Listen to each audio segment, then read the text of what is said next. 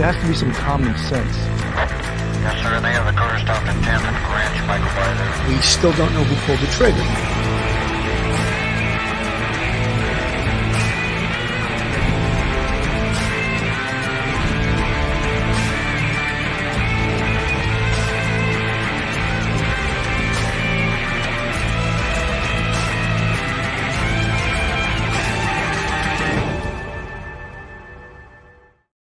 Hello, everyone, and welcome to Police Off the Cuff, Real Crime Stories. I'm your host, retired NYPD Sergeant Bill Cannon, a 27-year veteran of the NYPD. Guys, we've been covering the Brian Kohberger or the Idaho quadruple case, and I hate to refer to it as that, the case of Ethan Chapin, Zaina Knodel, Madison Mogan, and Kaylee Gonsalves. We've been covering this since the very beginning. A lot of happenings right now inside the courtroom. Relative to discovery, and something really big happened today, of course. And what that was is that the prosecution has decided to go for the death penalty. The prosecutors in Idaho said they plan to seek the death penalty against a man accused of murdering 4 University of Idaho students in a home near campus last fall.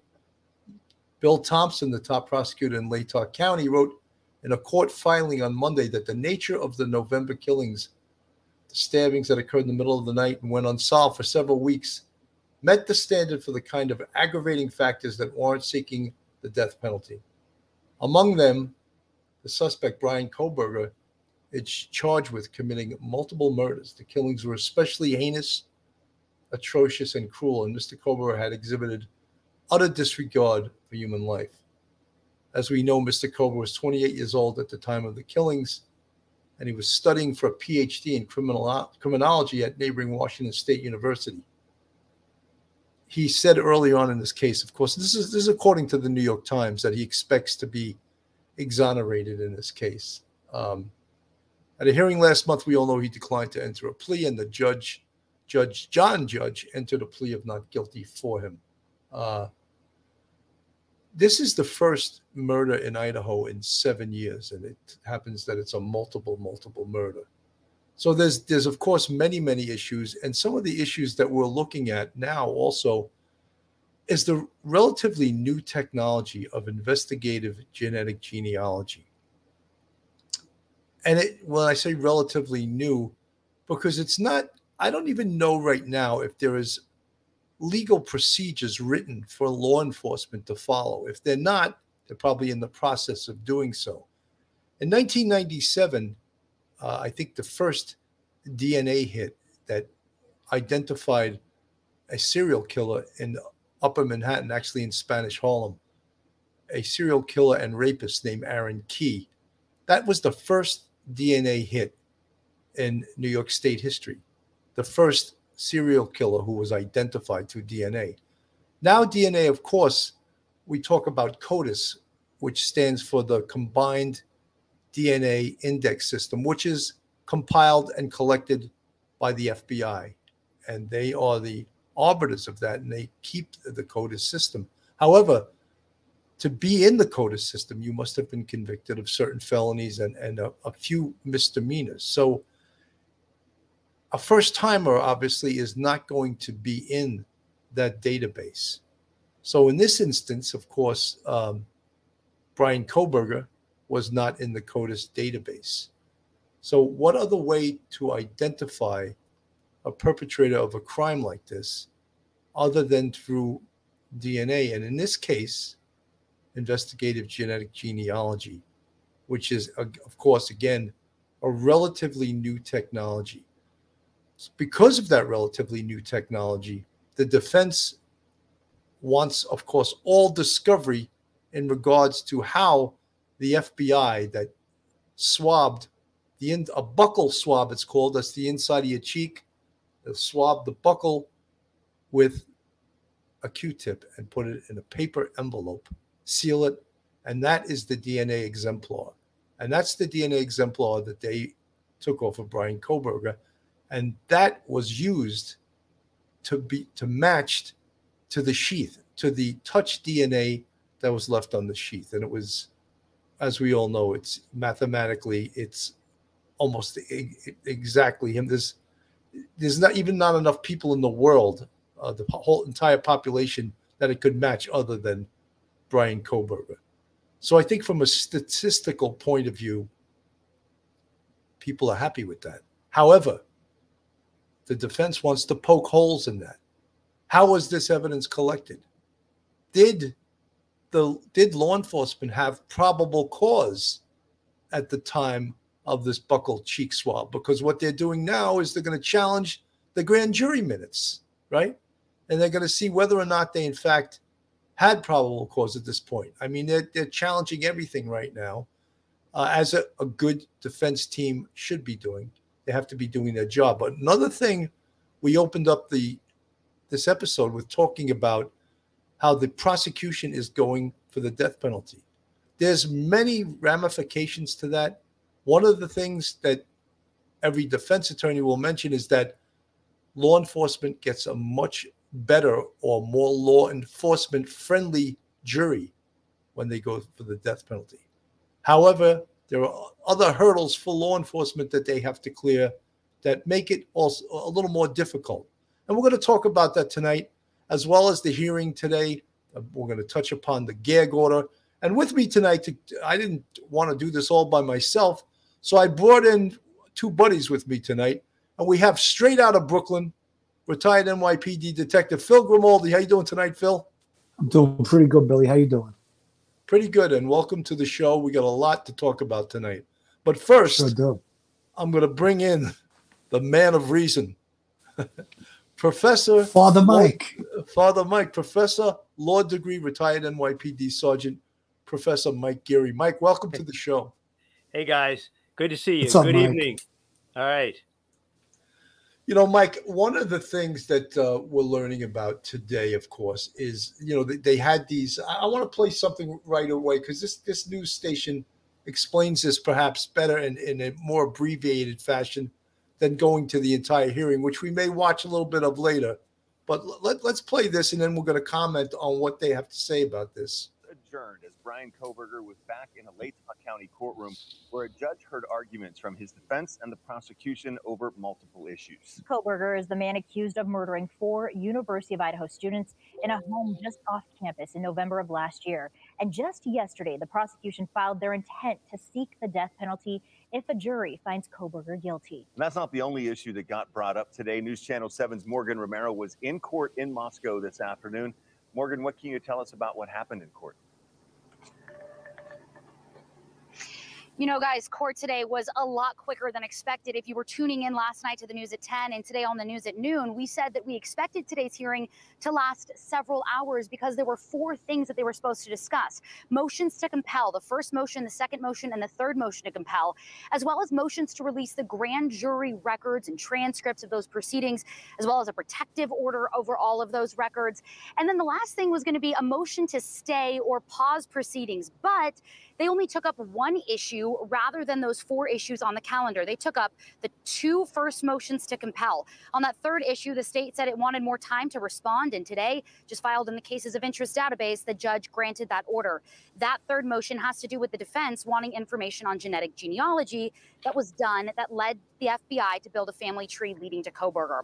So on all those other things that were not taken up, I'm told attorneys are working together on those issues. Again, to reiterate, that's the motion to pause proceedings and the release of grand jury materials. A court spokesman says that is not necessarily unusual, and there may not be any hearings in the future about those things if they work it out behind closed doors and can resolve those. So on those motions to compel discovery, that first motion, the defense is asking for records of training related to officers who did several witness interviews. The state says that is not material to the investigation. They don't believe that they're going to call those officers to testify during trial. And they say it's out of the scope of Idaho rules to provide that information, those training records on those Idaho State police officers and their backgrounds. But But the defense says it is pertinent. These were interviews and interrogations that were done with witnesses that then led them to certain evidence and led them to, of course, their defendant, Brian Kohberger. That second motion to compel discovery has to do with investigative reports and conclusions from all cell phone analysis done by the FBI CAST team. So the defense is asking for all records and reports related to information that was used in the probable cause affidavit that led them to arrest Brian Kohberger and has also been used in several search warrants.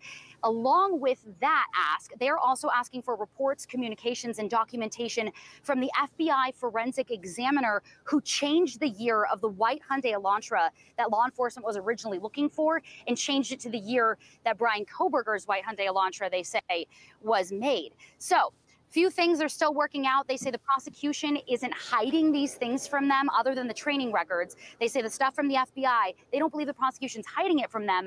They think that the prosecution is waiting on it just as they are. So they're trying to compel the federal government to give them those documents. So the judge said today in an order, we are going to give the federal government by July 14th to provide these records to both the prosecution and the defense. The defense saying that all of this information is really pertinent to them providing a fair defense for their defendant, for Brian Kohberger, as well as now that the fact that the death penalty is on the table, it makes it even more critical and relevant at this time. Again, that hearing today not lasting as long as we expected. They didn't take up all the motions that were on this court calendar, and we don't know if they will take those up in a public forum or if they'll continue to work on those behind closed doors. Back to you guys. Yeah, I was going to ask, because of the shortness of today's proceedings, Morgan, if they had set maybe another date or something for a time to take up these other issues.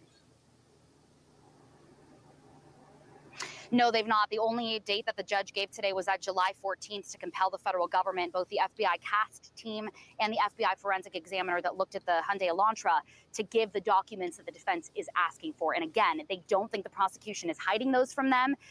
They just want to really, compel the federal government to provide those and put a deadline on them, because it is bureaucracy that they're dealing with here. All right. Mike, I'm going to address you first with some of these questions because they take up the legal part of this. First of all, the FBI is in charge, in this case, of the investigative genealogical DNA. Now, the defense wants to know, how did they arrive at Brian Kohberger? How did they build this genetic family tree that arrived with him being matched to the DNA on the sheath? Well, Billy, when you look at the chronology of everything, they as they were doing their investigation after November 30th, after the homicides, they were going through first they were looking at cameras, Ring cameras. They were looking at cameras and security cameras from different areas, and they started to realize that there was a white, what looked like possibly some late model Hyundai, and so they started there. They knew there was some sort of DNA on the sheath, remember, to touch DNA, but they had nobody to trace it back to. But as they developed more and more evidence, they started interviewing people, and they started getting cell phone data. And then they started to realize that the person in the Hyundai Elantra may be a really good bet as a suspect. And so at the point so they had all of this information that they were building up, technical information. They had the DNA. They didn't have a match. They had the video information, the security camera pictures. So they really had pretty much a real good beat on who their prime suspect was. And then they realized that there was a white Hyundai Elantra owned by Brian Kohberger, who was in Washington State, just a few miles away. They started to follow him. They followed him across country. They had the famous Indiana trip there. They go across country to Pennsylvania. They watch. They get a piece of DNA off of a napkin or something, and then they realize very quickly that the donor of that DNA was a biological relative, like the father of the person whose touch DNA is on the knife sheath back in Idaho. And that's when they moved in. They said, we already have enough, but this is the icing on the cake as far as probable cause. And they arrested him. Then they end up doing a cheek swab, and then it matches to like 1/1,000,000th of a quadrillionth percentage, it being a total 100% match. And so they arrived there. Now that's all done by through the FBI and the lab in Idaho, and then another lab I think was in Texas. And that we got to remember, the FBI has a lot of these records, and they have their agents, and they've been working with these laboratories.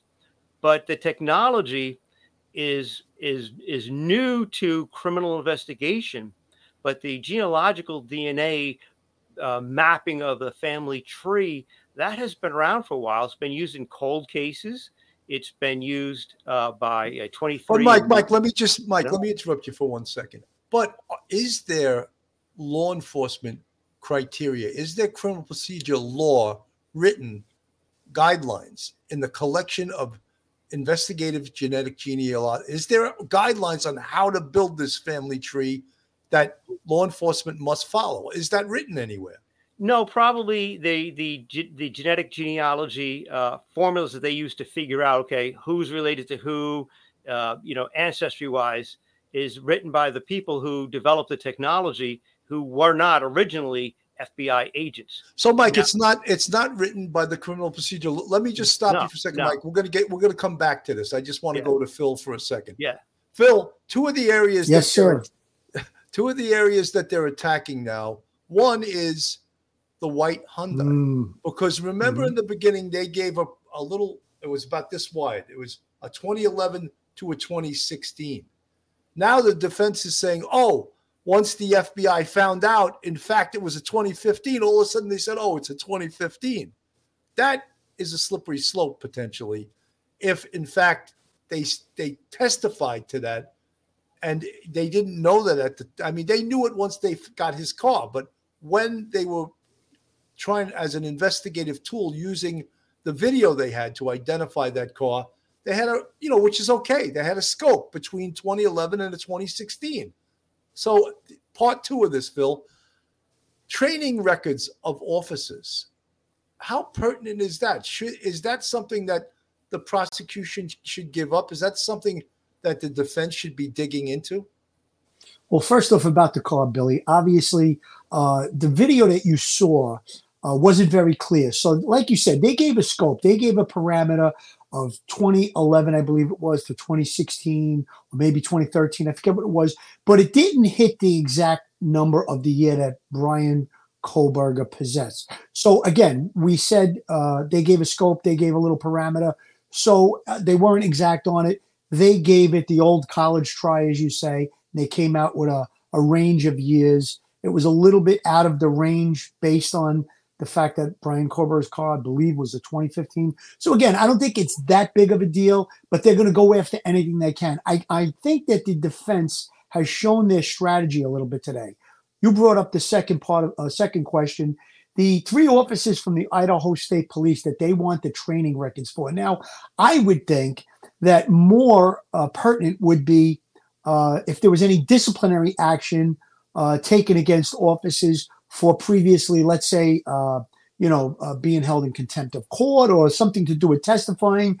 But I think what they're doing is, and I'm reading between the lines a little bit, they picked three officers and they call them critical witnesses. These officers may have taken a witness statement or perhaps recovered a piece of evidence. They're going to be very important to the trial, it seems like. So therefore, you know what? Let's see if these officers have the proper training to recover evidence, to do interview and interrogation, to properly safeguard evidence, chain of custody, things of that nature. So I believe that the prosecution, their reply was, we don't think it's pertinent. The judge said he was going to reserve decision. He was going to give a written decision. He was going to look for some case law. In my opinion, I don't think the training of the officers is also pertinent. They're state police officers. If they were brand new on the job, perhaps that could be an issue. but I think that these sounds like veteran officers. And Bill, when you were in the police force in the NYPD, we went to training periodically. But there's something that's even better than training. It's on the job training. It's dealing with interview interrogation. It's going to crime scenes, reading the crime scenes. It's getting the experience of older police officers, detectives. When you go into, let's say, the homicide squad, you have you have the other officers that have been there, and their experience will, then be taught to you. So again, I don't think it's relevant. We'll see how the judge rules on that. But again, I think they're trying to attack. They're going to attack the DNA evidence. That's clear. All right, And let's I think move they on want to the. attack. Let's Go move ahead. on to the DNA. Let's play this, and then Mike, I'll get back to you on questioning about the DNA. Counts 2, 3, 4, and 5, murder in the first degree. A legal battle over evidence playing out between Brian Kohberger, working to clear his name in the murder of 4 University of Idaho students, and the state fighting to prove his guilt. In new court documents, Kohberger's attorney accusing the state of hiding its entire case by seeking to protect information about the genetic genealogy investigation they say led them to Kohberger. The state here is using a relatively new kind of DNA technology. So this is exactly the kind of thing the defense will argue that they need, because if this is emerging technology, they need all the facts they can if they're going to challenge it. In a court filing earlier this month, prosecutors said that Kohberger's DNA is a statistical match to DNA found on the knife sheath at the scene of the murders last November. In the filing, Kohberger's lawyer said that 2 additional males' DNA was found within the house, as well as another unknown male's DNA on a glove found outside the house, days after the murder. Kohberger's attorney also writing that police were investigating many various possible suspects, adding that many of them provided DNA and at least one had his DNA surreptitiously taken from a discarded cigarette. Your Honor, we will be standing silent. The judge entered a not guilty plea for Kohberger after he opted to stand silent at his arraignment. He's accused of murdering Madison Mogan, Kaylee Gonsalves, Xana Kernodle, and Ethan Chapin as they slept in an off-campus home in Moscow, Idaho on November 13th. An expansive gag order has blanketed the case since January, challenged by both the media and one of the victim's family's lawyers. On Friday, the judge upheld the gag order but narrowed it, allowing attorneys in the case to comment on matters like scheduling and correcting misinformation about their client. Tomorrow, both sides will face off in court again. As Kohberger's lawyers argue for the release of materials they say they need to defend the suspected killer. Kohberger's lawyer also went even further in the court filing, saying, quote, "There is no connection between Mr. Kohberger and the victims. There is no explanation for the total lack of DNA evidence from the victims in Mr. Kohberger's apartment, home, office, or vehicle." Savannah. All right, Aaron, thank you. I want to turn now to NBC's senior legal correspondent, Laura Jarrett. Laura, good morning to you. I mean, these are just pretrial motions going back. I don't think we need to listen to her. All right. Some of the things now, I just want to challenge myself here. Everyone's saying there's no other DNA on the knife sheath. How do we know that? We don't know that. But every broadcast station is saying there's no other DNA. They don't know that. First of all, and I'm saying this ad nauseum, the autopsies, the results of the autopsies have never been revealed yet. Potentially, there is DNA evidence in the autopsies. The police have never released anything about only the DNA that they had on the knife sheath. They've never released anything else. So how did they know based on the discovery of the returned warrants? Mike, your thoughts? Yeah, Billy, it would be strange if, processing that crime scene, that they didn't come up with DNA from other unknown people. Of course, there's going to be DNA from unknown people because many of the people who were in that house over the course of a semester, from say August through November 30th, were college kids who've never been probably arrested before, never been convicted of a sex crime, never probably entered their DNA in a 23andMe, match database. So, the defense would love to have the public believe that, oh my goodness, there's other unknown male and female DNA in the house. And that's got to be logically, right, Phil? They're saying it's got to be the killer. And the truth is, it's just people it's like you do this with fingerprints. You've done this many times with fingerprints at homicide scenes and other crime scenes. There's fingerprints from people who lived in the house or people who stopped by the house to say hello the day before. Fingerprints will last a long time if they're not exposed to light and moisture. So that's kind of just stuff that a defense attorney's saying, and they're doing their job trying to make their client look innocent. And I don't think anybody should be fooled by that whatsoever. Well, Mike, that's a good point, because I'm sure that your house is not a crime scene. Phil's house is not a crime scene. My house is not a crime scene. Yet there's probably DNA of other people in my house that have been to my house. So what does that prove? And the question of a glove that was pointed out in the crime scene 10 days after the crime, unknown DNA. And that glove could belong to someone from the press, another student, someone that dropped it. That doesn't mean it's obviously, but that was great for them, because now they could say this could be the killer, Exactly. And that's why they're using that to create doubt. So that found glove on the property is definitely not helping the prosecution. No, not at all. Billy, that glove is found outside of the crime scene. So again, is it possible that the murderer dropped the glove? Of course it's possible, but I don't think it's relevant to what we're talking about with regard to this case. Now, the defense, again, they're showing their cards. They know that Brian Kohberger's 100%, his DNA is on that night sheet. We've already established that. So what are they going to do? They're going to bring up these other pieces of DNA that were found when crime scene investigators are doing their thing. Of course, there was many people that were present in that house. It was a frat house. There were numerous parties there. So I think if they bring that up in court at the trial, the prosecutor can clearly bring on a crime scene investigator and say, based on the fact that there's been many people, would it be unlikely that you would find more than one person's DNA in that house? And I think the answer is going to be, of course you would. So I think that'll answer that part of it out. But again, they know that the DNA is on the night sheet. That's probably one of the strongest pieces of evidence that has been revealed so far. So we're going to attack collection of that DNA. What lab did it go through? Was there any chain of evidence custody that was broken? And again, we're going to talk, I'm going to use a legal term, Mike, fruits of the poisonous tree. So if something is not done right, that evidence gets put to the side, and the jury will never be able to hear that. So again, that's the things that they're trying to do. They're revealing their hand right now by these things. I'm reading between the lines a little bit, but they're going to go after this glove that was found outside with some unknown DNA that was found a week or 10 days after, the homicide was revealed. So again, a lot of different things. And I think that a good prosecution team is going to be able to handle and answer out all of these things. The way I just said, yeah, of course, there's going to be other DNA found in the apartment. And I think it's going to be, the jury's going to be able to read that. They're going to be able to understand that once it's explained.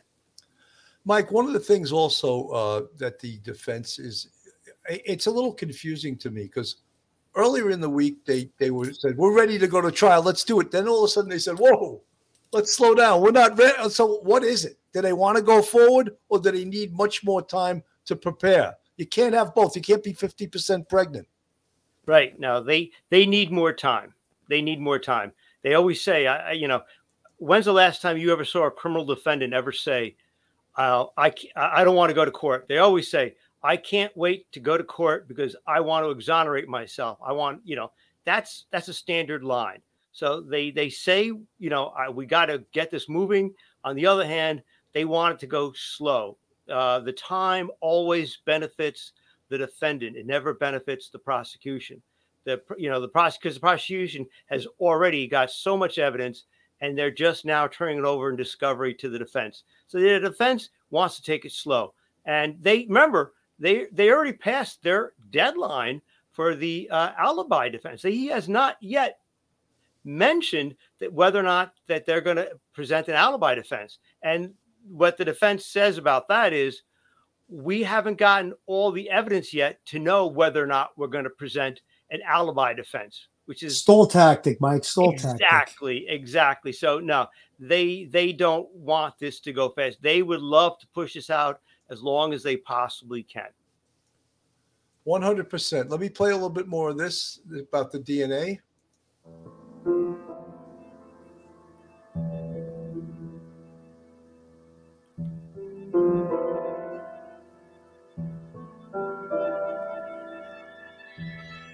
again, they're saying multiple DNA from other people are found on the scene, and that's going to be used as a defense. I'm not going to play this whole thing. I just wanted you to. Billy, I think they were saying two male DNA were found inside the home, and a third male DNA was found on that glove. So they're talking about 3 people. That's what I read when I did my my little research on the case today. Right, exactly. But what again? They're trying to create doubt. As then, Yes. How do we know? Well, the other thing is, and look, we obviously believe that they have the right guy. Again, and for all the folks who are Brian Kohberger fans and think that he's not guilty, you have that right, and he actually is innocent till proven guilty, and I'll state that. But I believe he's guilty. All right, so I'm not going to present this as someone that thinks he's innocent. I don't think he's. I second that motion. So I think there's tons of evidence that we haven't even seen yet. So you folks in the chat that get mad at us and think that we're biased, no, we just have worked homicide cases before, and we know the system, and we know how strong the evidence is in this case. And how do you get? I just want to, I know there's going to come up some defense of how that sheath got there in the bed next to Madison Mogen, and that someone planted it there with his DNA on it. That's been tried before in other trials, and that's what I have no doubt that the defense in this case is going to say, that it was planted. But then how did Brian Kohberger's DNA get on it? That's another thing. Yeah, the police put that there too. So all of these things we've seen before. We saw all, there was some poor police work in the O.J. Simpson case. Let's face it. There really was. There was the processing of evidence really left them open to all kinds of bias charges, leaving evidence in the back of the trunk of a car for days before bringing it to a lab. Yeah, all of that stuff left them open to, allegations of corruption and allegations of incompetence. And that's why there are rules of evidence. And, the chain of custody, Mike, is so important. And how you invoice this evidence and how you test the evidence and how you get it right to a lab. You don't let it sit in a property room for days, especially blood evidence, which breaks down if you don't get it right to a lab. So all of these things have a price to pay for law enforcement. And let's hope that they did everything correctly in this case. And the judge set July 14th as the date that he wants the FBI to turn over that investigative genetic genealogical. Good luck, Judge. Congress can't get the FBI to turn over evidence. I don't know if you're going to be able to.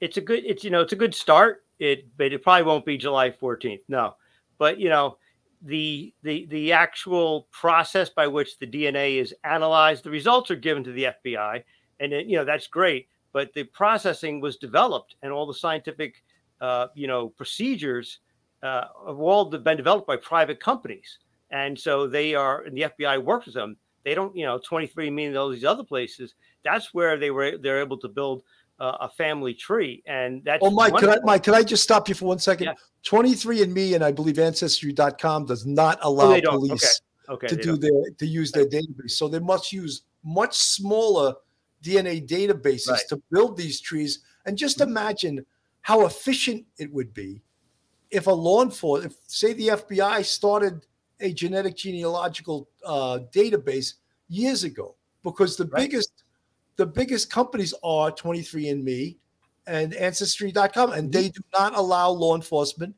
to use their databases. So they're working off a much smaller database of DNA, and they're still able to produce these results. Right. These results are fantastic because, so remember, we've talked about this before, so long as the science is reliable, and we know it's reliable because this is how people look up, I've done it myself, look up ancestors and where my great-great-great-grandparents came from. We can do this very easily. It's not like, we're splitting the atom in 1939, right before World War II in the University of Chicago. And it's the first time, it's the only time we have to do this. And we don't know if the whole world is going to blow up. No, this has been it's relatively new, as you say, 30 years since we've really gotten these convictions in the United States. But the technology has been booming in the last 30 years, and especially after 9/11. And so therefore it's been been used in hundreds and hundreds and thousands of cases, and we know it's accurate. And so anyone who doubts the ancestry, genealogical databases, like I did, submit your DNA to 2 separate companies and see how close they match. And they match up like this. It's amazing. So we know it's good. We know it's reliable. That's the most important thing. But this in Idaho, this might be the first time that this defense attorney is facing this kind of genealogical evidence. They might have done some other DNA evidence, but this is the first time with the genetic genealogical evidence that the FBI got. So therefore, for them, it's all new. And I don't blame them for doing what they're doing. I would do it too. They're going to nitpick any possible irregularity or anything they can. They're doing their job. God bless them. They're doing what they're ethically obliged to do, and that's vigorously defend, Brian Kohberger. And if we were on the defense team, we'd be doing the same thing. Mike, 100%. And I'm not saying that. I'm saying, of course, he's going to have due process, and he's innocent until proven guilty. I just happen to believe he's guilty, and I'm an ex-cop, and I've watched this case, and I'm going to give my opinion. We advertise that this is law enforcement, real crime, true crime from a police perspective. That's what you're getting here. Sorry, I'm not going to quote the ACLU. Guys, I got to go to a quick commercial. Folks, this is Police Off the Cuff, real crime stories. And like I just said, if you like real crime, true crime from a police perspective, then you're in the right place.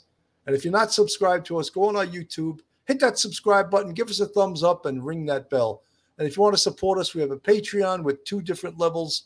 We also have a YouTube channel membership with 5 different levels. And you see the folks in the chat with the green font. They're part of our YouTube subscribers and our friends, family, and they've been following Police Off the Cuff, real crime stories. I don't have to apologize for my opinion in this case, and I won't. And there's a lot of people out there who believe Brian Kohberger is innocent. I'm not one of them. All right, Bill, you're not going to be on the jury. I can almost guarantee that. I can guarantee that too. And I want to point out something else, Bill. That NBC reporter used a canonism. She said surreptitiously about the DNA recovered from the cigarette butt. I think they may owe you a few bucks on that. She used your canonism. But Bill, one other thing, I saw a story in the Post today about how the defense team, however, has pointed out that there's no DNA evidence tied to any of the 4 victims in the suspect's home, office, or vehicles. Now, what they're saying is that DNA from the victims didn't wind up in the suspect's home, vehicle, or office. So I don't know that 100% to be true, since all of the evidence hasn't been turned over, but they're putting that out there. So in other words, what I think they're trying to get is, his DNA was found inside the crime scene, but if it was such a bloody crime scene, how come they didn't find any of the DNA of the victims in his home, office, or vehicle? So that's one of the points of contention that I think they're going to attack during the trial. Like I said, they're showing their cards here with these little innuendos that they're putting out there in little statements. Look, as I said before, I don't believe that the defense has all of the discovery. Obviously, they don't, because they're filing motions to get it. Exactly. There's a lot more evidence, I believe, that the prosecution has that they haven't put out there. Again, I point to the autopsies. The results of the autopsies have never been released yet. The evidentiary evidence that they collected during these autopsies have never been released. They did release, of course, cause and manner of death, but that was no surprise to anyone. But they didn't release the evidence collected during the autopsies. Mike. Yeah, Billy, the defense attorney, they're doing the best they can. And at this point right now, as Phil, rightly pointed out, since they haven't gotten all the evidence, we can't say conclusively that no blood or DNA evidence from the 4 victims was in his car or on his clothing or in his apartment or anything like that in Washington, because until everything is turned over, we can't conclusively say that. If it is true, and it ends up being true, it doesn't mean that Brian Kohberger is innocent. It means that he got lucky that the evidence didn't end up there. or it also goes to the idea that he was wearing some sort of coveralls or some sort of, that sort of thing. Or he cleaned his car, Mike. Remember? Or he cleaned his car. Right. Probably cleaned it several times. Right. Or, and you put a plastic bag over the driver's seat, so that when he sat down, that sort of thing. So, and we don't even know. It might turn out that there is a report that says, yes, DNA was found. But at this point, I'll say that the defense attorney is telling the truth. As of right now, there is no evidence that of DNA from the victims in his car or in his office. I'll take that at face value right now. But I don't think that you could then make a conclusion that he's innocent and this is just a total frame up by the police. I don't think so.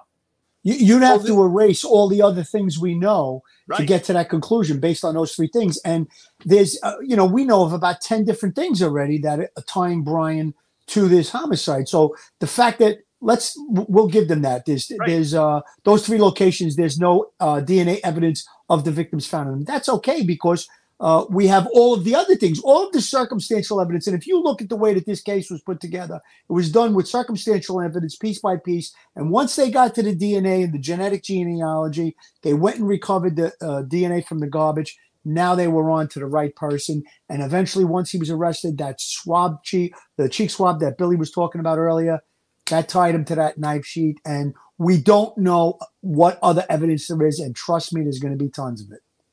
The other thing is that everyone gets, and we've mentioned this a million times, I'm going to mention it another million times, is that everyone is going to talk a lot more about this as we get closer to the trial.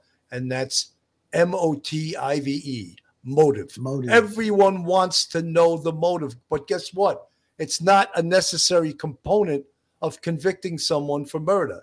But does the jury want to hear it? Yeah, they do probably want to hear it. Is the prosecution going to give their theories of what the motive is? Absolutely. Is the defense going to take apart whatever motive the prosecution throws forward? Look, I cannot wait.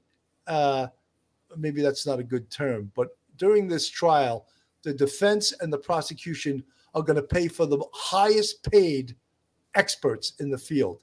And if we talk about investigative genetic genealogy, the number one expert in the country is C.C. Moore. Has the prosecution already contacted her? I bet you they have. Who's the defense contacted? Who's number two? They're going to have, but they also have to get someone to say what they want them to say. If you can get two experts that see scientific evidence two different ways, because science is not supposed to lie. Science is supposed to tell the truth. But the interpretation of evidence, sometimes you'll see two experts 360 degrees apart. And you're like, how is that possible? Yeah, listen, we saw this in the Murdoch case, too, I'm sorry, Phil, go ahead. I'm sorry. No, go ahead, Mike. Go ahead, finish. In the Murdoch case, there was one example towards the end of the trial where the defense brought in an expert witness who said, in his expert opinion, there had to be two killers for in the Murdoch case because two different firearms were used. It's like baloney.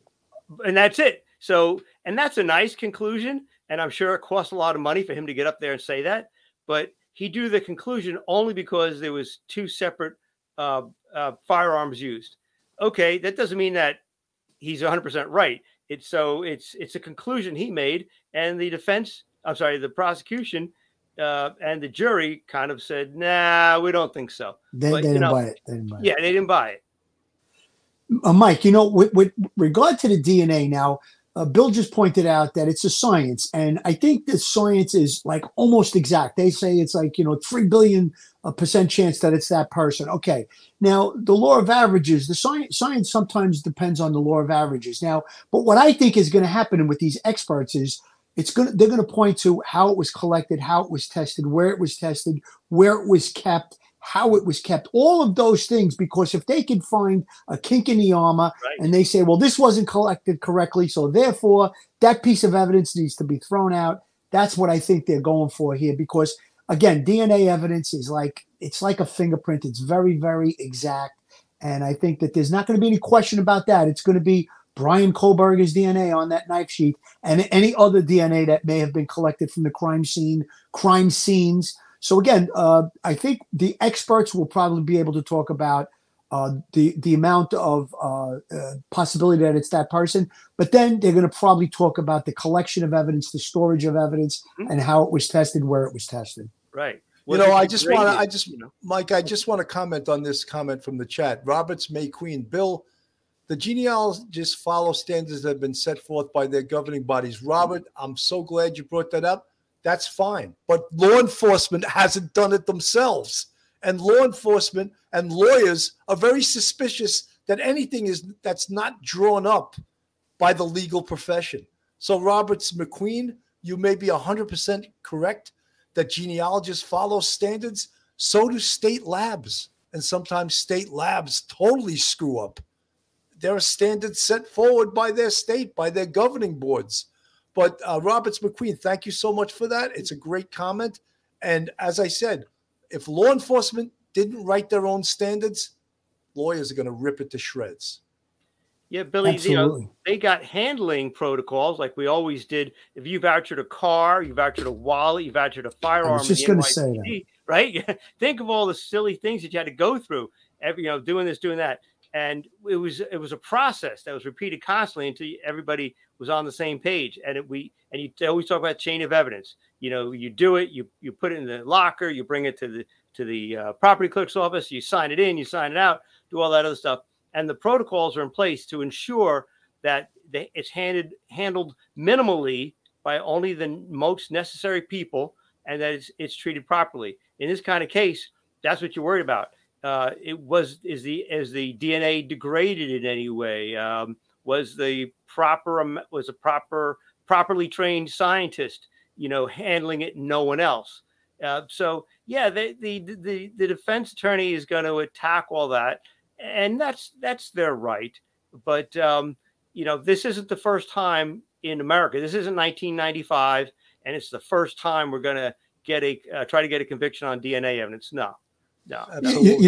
Mike, with regard to evidence you just talked about, I don't think the public or the subscribers or people that are watching the podcast really understand what we go through. Like, we mark a piece of evidence. Let's say it's a gun, we'll scratch our initials into it or a shield number, and then you have to seal the envelope. You sign across the seal. Once it's open, the new envelope gets put into place, like you said. And then with jewelry, we have the lead seals. There's a lot of different things that take place with regard to evidence to preserve it so that it's beyond a reasonable doubt when it's presented in court. And all of those things, I am sure, are being followed in this case. And again, like you said, but the defense attorneys, they'll look for the kink in the armor. Perhaps there is some type of thing that wasn't done properly. The protocol wasn't taken. And that's where they'll try to impeach the evidence. All right, guys, I want to go a little bit towards News Nation, talking about the gag order. Brian Kohberger, the presiding judge, is making changes to the gag order. You will remember it barred almost everyone from talking about the case before.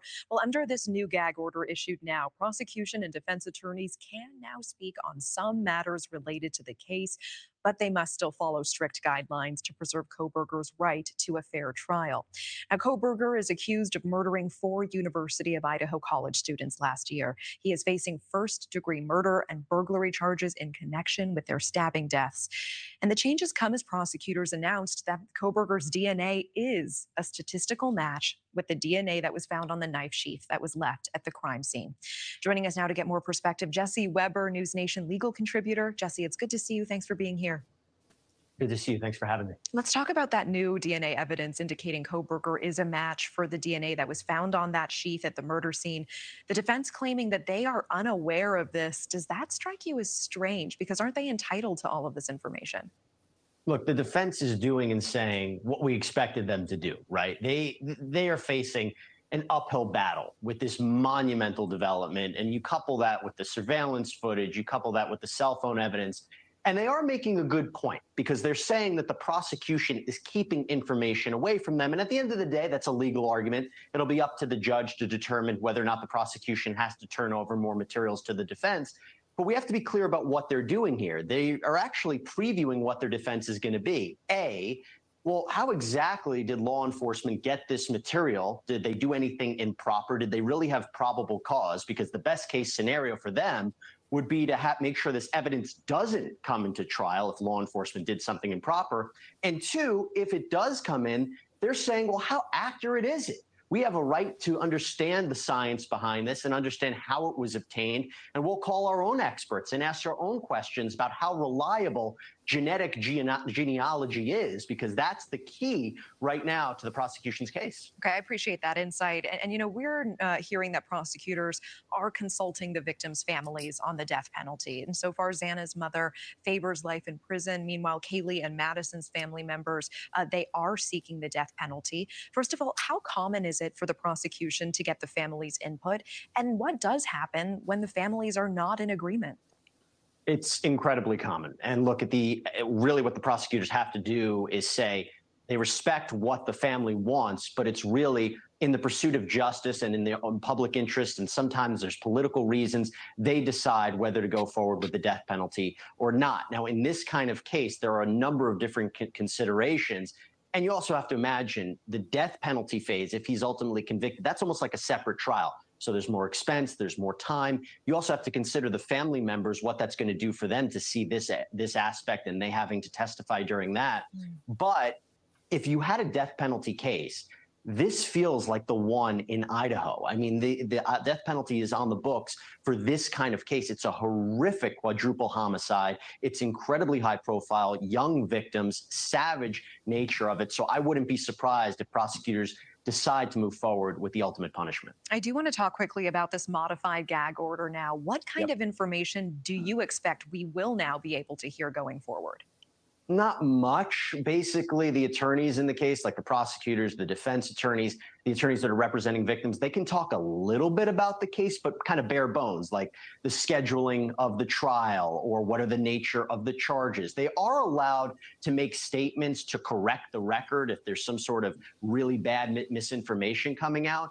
But that's it. They can't talk about anything that's going to materially prejudice the case. They can't talk about the evidence. They can't talk about evidence that's not going to be in the case. They can't talk about a plea deal. So I don't really think at this point we're going to learn anything major from the attorneys, but it is for our news organizations a little bit of a win because they can speak a bit more than they were previously not allowed to. Okay, I appreciate that.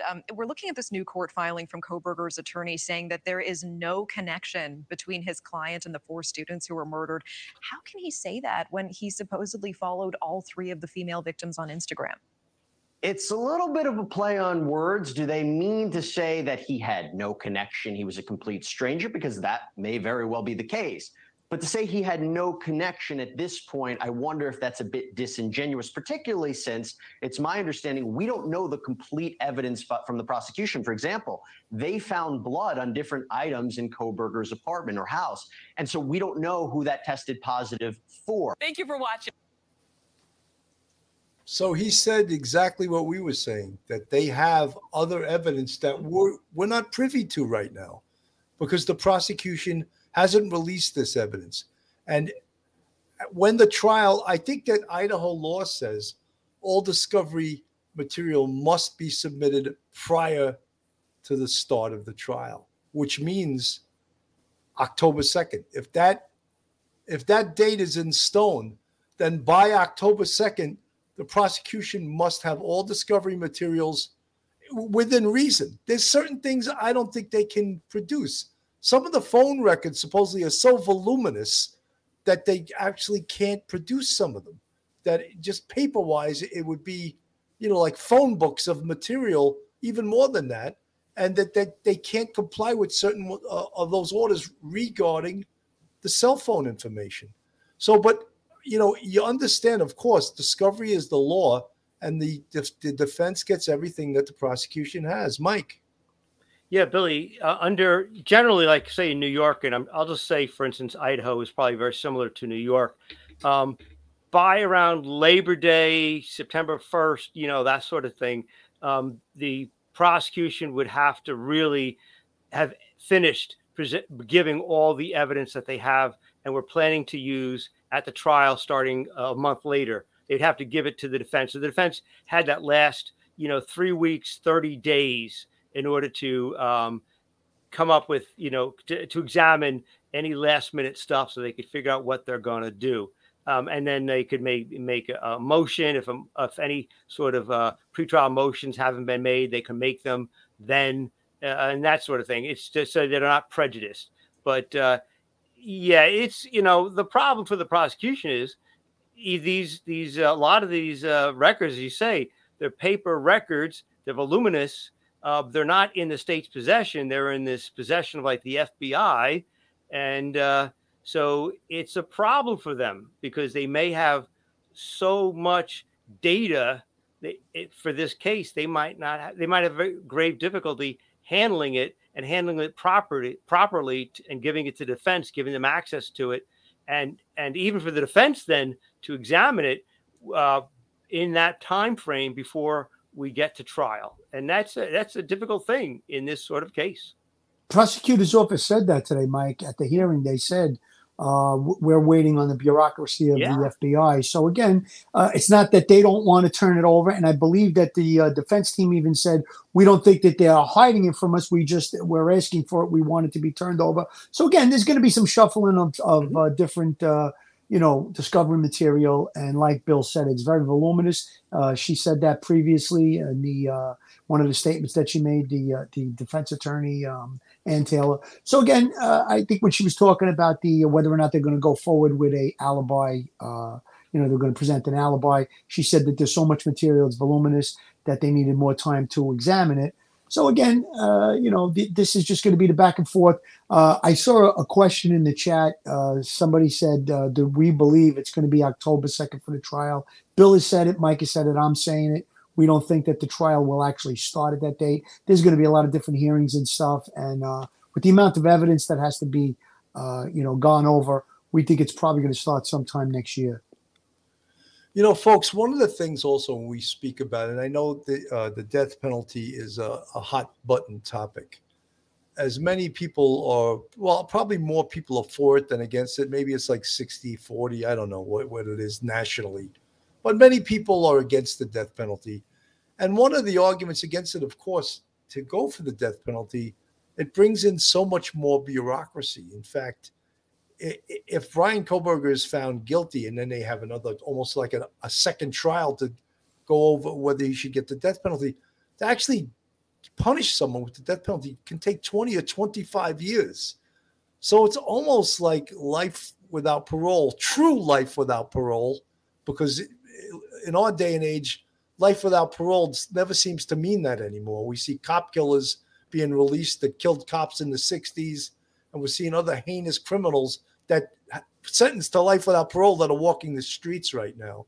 So I think teaching in colleges. Teaching in colleges. They're getting rewarded, so it is difficult to try a death penalty case. And look, again, I will say it a million times. Brian Kohberger deserves due process, and he's innocent till proven guilty. 100%. Hey, Billy, can I just make a quick comment about the death penalty in this case? Sure. Yeah, I think that the prosecution in this case, they don't want to have a trial. I think they want to ratchet up the tension on the defense side. It's a great chess move. They're going to, and everybody expected it, but it's going to come to, they're notifying the defense that, yes, we are going to go for the death penalty. And, it's going to be in Idaho. It's by firing squad.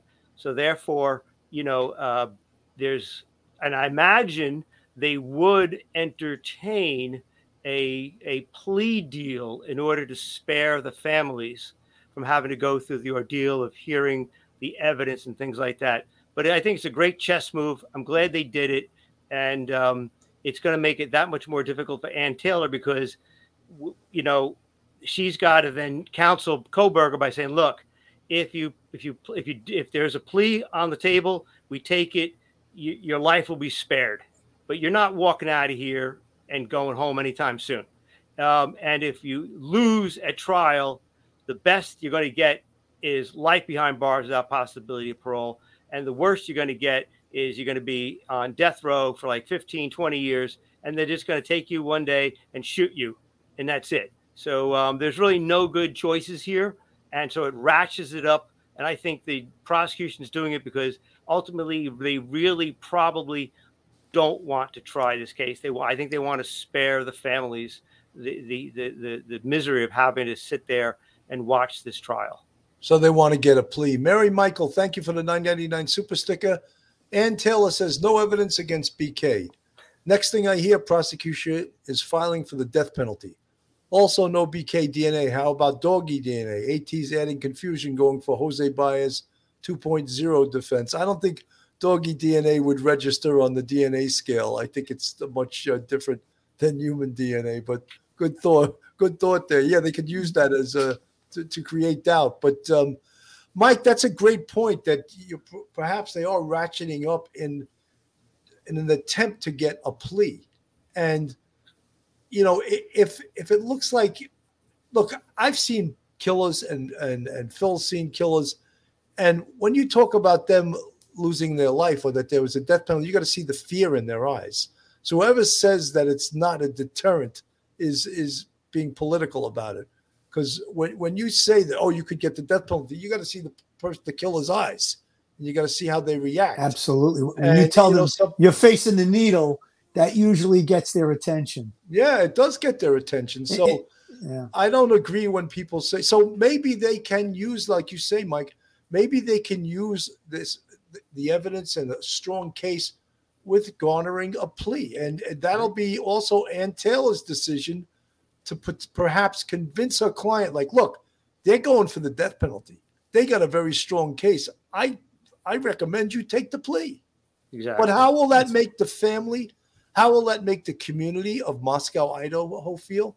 You think they'll be acting as if he got off easy? Bill, let me make a point about the families. Now, they talked about how some of the family members might not want the death penalty. I knew a gentleman. He was an older gentleman. His son was gunned down in a bar fight. It was a fight. The guy who was killed was much bigger. Guy went home, got a gun, came back, shot him, and killed him. Years later, somebody asked my friend, the gentleman, would you like to kill the guy that killed your son? And he turned dead in his face and said, what am I going to do? Make another mother cry? So I guess he felt that he saw his own family. He felt the sorrow of losing his son. And the guy did get arrested, did go to jail. And his response was exactly what I said. So I guess there are certain people or family members that might feel that way. However, I think that like it was pointed out by the reporter in the last clip that you played, it's up to the criminal justice system, up to the prosecutors. They stated that they felt that it was a heightened standard based on the death penalty, and they also talked about aggravating factors. So all of that put together, listen, if there's any case that I've seen recently, this is it that calls for the death penalty. Absolutely. Joe Murray, attorney at law. Now, Joe is a terrific criminal defense attorney. He's a big supporter of police off the cuff. He's also a 15-year member of the NYPD, retired. Joe is also a boxer. So if you need a criminal defense attorney, if you're having some legal issues, Joe Murray might be able to just deliver that knockout punch. You could get Joe on his website, jmurray-law.com. His telephone number is 646-838-1702, or you can email Joe at jmurray-law.com. I have Joe's phone number in my phone just in case. I think everybody should put it in theirs if you're in the New York area. You know, folks, one of the things that, we listen to a lot of different people talking about this case, the mainstream media, a lot of content creators, and any criminal case of murder, robbery, you can create doubt. Of course you can create doubt, but the evidence is supposed to be, the evidence that a reasonable person will interpret the evidence in a certain way. So reason comes into play, and a judge in a trial like this will define to the jury what the rules of evidence are and what a reasonable person is, and the conduct and the open mind that they expect the jury to have. Mike. Yeah, Billy, the judge will always tell people, like you say, in essence, you're listening, the jury's there, they're listening to two different sides. They're hearing great arguments on both sides to a particular point of view, the prosecution or defense. And what they have to do is apply, as they would say, that common sense, reasonable standard. You don't have to twist logic into a pretzel and make it stand on its head in order to try to figure out a way that the prosecution's case is absolutely airtight in every single way and they did everything perfectly, or the defense is completely innocent. No, just use your common sense. And I think that's when judges give those sort of instructions, the reasonable person instructions, that's excellent. We saw it in the Murdaugh case, and hopefully we'll see it here. Mike, when they talk about challenging the grand jury indictment, is that just a Hail Mary pass, or is there any truth behind that, you think? Billy, I think it's a Hail Mary pass because, we've been around the block. Between the three of us, we've got like 70 years of law enforcement experience. The probable cause standard. Mike, we're not 70 years old. Make that clear. We have over 70 years of law enforcement. That's all three of us put together. Combined. So let's do the math, but we're not 70 years old, folks. Right. Are you sensitive about that? Yeah, I'm sensitive as I get older to that, yes. He's closing in on 70. That's right. That's sensitive. Right. But, that probable cause standard is not that high. And so therefore, it doesn't take a lot of evidence to convince someone that there's probable cause. Because remember, by the time it goes to grand jury and they're looking at probable cause, you've got a police officer that believes he's got probable cause. In this case, you got a detective, and then you had a judge sign off on an arrest warrant. So a cop and a judge also already believed that there was probable cause. It goes to grand jury. Office. Yeah, it goes to thank you. Right, it goes to the prosecutor's office too before it then goes to a grand jury. So everybody who has seen this case up till now, all believe there's probable cause. We're not getting to proof beyond a reasonable doubt yet. That will occur. But as of right now, yes, the standard is meant to be that probable cause standard. Does a case have merit? If the case doesn't have merit, there's no probable cause, you dismiss it. But if the case has probable cause, we move it down the line towards trial. And so therefore, it's a Hail Mary pass. Absolutely. And Mike, one quick point, Mike. The district attorney's office in every case that I ever put forward, especially in homicide cases, they're very skeptical of witnesses. They look over everything. Yeah. They examine everything before they'll move forward with a grand jury. In other words, they'll take it to the next level. So again, Brooklyn, all 5 boroughs actually, district attorney's office has to authorize the arrest for a homicide. It's the only thing that you can't arrest on your own. You have to get authorization to make a homicide arrest in the NYPD. So again, they're right in there. They're on top of it. They're looking at everything. They're vetting witnesses. They're looking at evidence, and then they proceed with everything. So they're very confident in this case, I'm sure. One of the things also that all you folks have to realize is it's not just District Attorney of what's his name? William Thompson, that's prosecuting this case. It's the State Attorney General's office that put 2 of their best prosecutors on this case. So even though William Thompson is an experienced district attorney, he's not experienced in prosecuting murders. So what the state did was delivered 2 state attorney generals to him to help him out with this case, and all of the resources that the state attorney general has. And again, the FBI is involved in this case too. So their resources, and what I mean by resources is money. Because you need money to investigate and properly prosecute this case. So does the defense. The defense needs money. They need private investigators. They need expert witnesses. So a case like this is going to cost a fortune on both sides of the fence. Let me play a little of this on today's motions. We're standing in this exact spot a little over a month ago for Brian Kohberger's arraignment, which, as we reported, came shortly after he was secretly indicted by a grand jury on 4 counts of murder and 1 count of burglary. In May, Kohberger's defense attorneys filed a motion asking for all the material and records from the grand jury proceedings. They want it all under a protective order, so only people involved in the case can review it. But the defense and the prosecution cannot agree about what should be released. The state believes Kohberger is only entitled to an audio recording and transcript of the grand jury proceedings. So Latah County District Court Judge John Judge will hear their arguments on that later this afternoon. He'll also hear why Kohberger's attorneys want to pause further legal proceedings. In documents filed a couple weeks ago, they said they plan to fight how the grand jury was chosen and fight the indictment in general. His defense attorneys also say they asked prosecutors for discovery or information. And while Latah County prosecutors provided a lot, there's certain information they haven't handed over because they say they don't have it, or it doesn't exist, or they don't think they should have to provide it.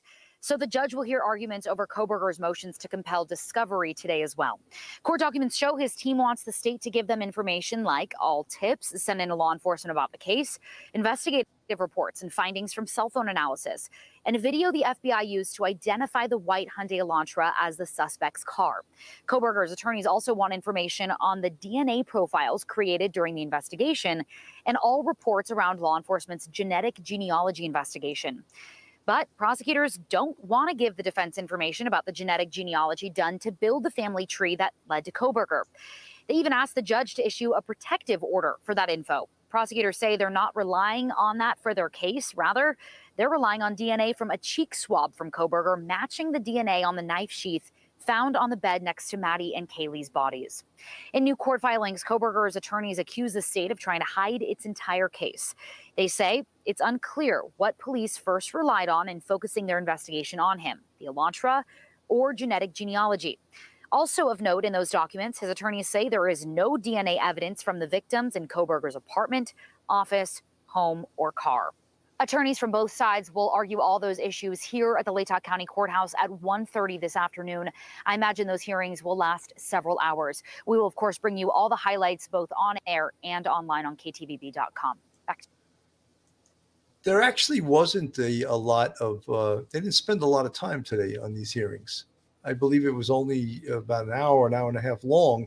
And it didn't seem that they got to all of the topics that they intended on covering. I don't think the judge said he was going to take them one at a time, it seemed like. JJ, thank you for the $9.99 super sticker. Very much appreciated. All the support of you guys. This is Police Off the Cuff, Real Crime Stories. We appreciate all you guys in our chat. I don't take anything for granted here. We're growing the channel, but one brick at a time, as they say, you know. And that's why I bring on these two superstars, Professor Mike Geary and straight out of Brooklyn, detective, retired NYPD detective Phil Grimaldi. So I think, you know, we sort of touched on a lot of topics today, but I think it's frustrating for everyone, people that are observing this case, people that are attorneys, people that are in law enforcement. What's the next move? Where is it going next? And, you know, there's the people that feel that Brian Kohberger is innocent, and there's the folks that believe that he's guilty and they want to get on with this trial. But the wheels of justice never spin quickly, and we know that, right, Mike? Yeah, Billy. It takes a lot of patience and a lot of fortitude, and a lot, people not listening to wild rumors. Because we can see we've experienced it before with what happened early on in the investigation, with people wild rumors about who might have done this, the bartender, the ex-boyfriend, the pizza delivery guy, the college professor, all kinds of crazy stuff. People just got to take it easy, have patience, and don't give in to these urges to start turning logic and common sense on its head. Absolutely. Phil, your thoughts? Well, I think the whole case is now going through the trials and tribulations of the hearings. They're gonna, the defense is going to look for small victories, perhaps on that training. Perhaps they're going to say, well, this particular investigator didn't have interview and interrogation training, or something of that nature. Evidence collection, whatever it is that they're going to be focusing on. Judge is going to make some rulings. So if they get a little small victory here and a small victory there, those are the things that they'll be ready. They'll mount their defense in court and hope to get one or two of the jurors to be on their side to create a doubt. I don't see that. It looks like it's a pretty solid case to me, as long as when the defense puts something forward that the prosecution can now reiterate, well, we believe this based on that evidence, or the fact, I'll just bring up what we talked about before, how DNA evidence was recovered of unknown males inside of the home. I think a point could be made that it would be totally, totally unusual if DNA evidence of other people wasn't found in that location. So they're talking about two males from inside the location, unknown DNA males inside the location, and that glove that was found a week later, unknown male on that DNA. Again, they're going to try and make the inference that's the real killer. It's not my client, Brian Kohberger. However, you're going to have to look at all of this other evidence that puts Brian Kohberger at the scene 11 times in the past, what we call doing a recon, the cell phone evidence, the video evidence, the DNA evidence, all the different things, DM seeing a person inside with bushy eyebrows and a mask that can describe a figure, height and weight maybe. So all of those things are going to be all the circumstantial part of it. There'll be the real evidence DNA, and we don't know what other evidence that they're holding back on that will be presented at trial. So the defense has to do their job. Phil, you mentioned something, and us coppers, us former cops, to us it says so much. And the recon of the location. Exactly. The former police officers, that says so much. And late at night or early in the morning, too. That's another thing. The time factor comes into it. Not just the recon, but the fact that he went back to the scene of the crime at 9 o'clock in the morning. At 9 o'clock in the morning. That is huge. If anyone that ever worked homicide, that is, believe it or not, that is one of the attributes of a serial killer. And other murderers that go back, they're curious to see their handiwork. Who's at the scene that they just did this horrific act?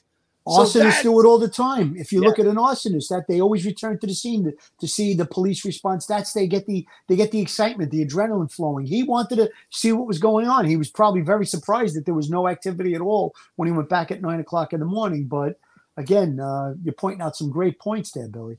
Well, there's a lot of people that aren't in this business that maybe just follow true crime or real crime. They see things like that. Oh, what does that mean? Well, it actually means a lot, And the other thing that's going to happen on this case, and there's going to be both sides are going to hire behavioral analysts. Guaranteed behavioral analysts, forensic psychologists like Dr. Joni Johnson. In fact, we got to have her come on again. She's fantastic. But the defense will also, to thwart what undoubtedly the prosecution, and maybe the defense will come up with a behavioral analyst first, and the prosecution will have to get an expert to argue the defense.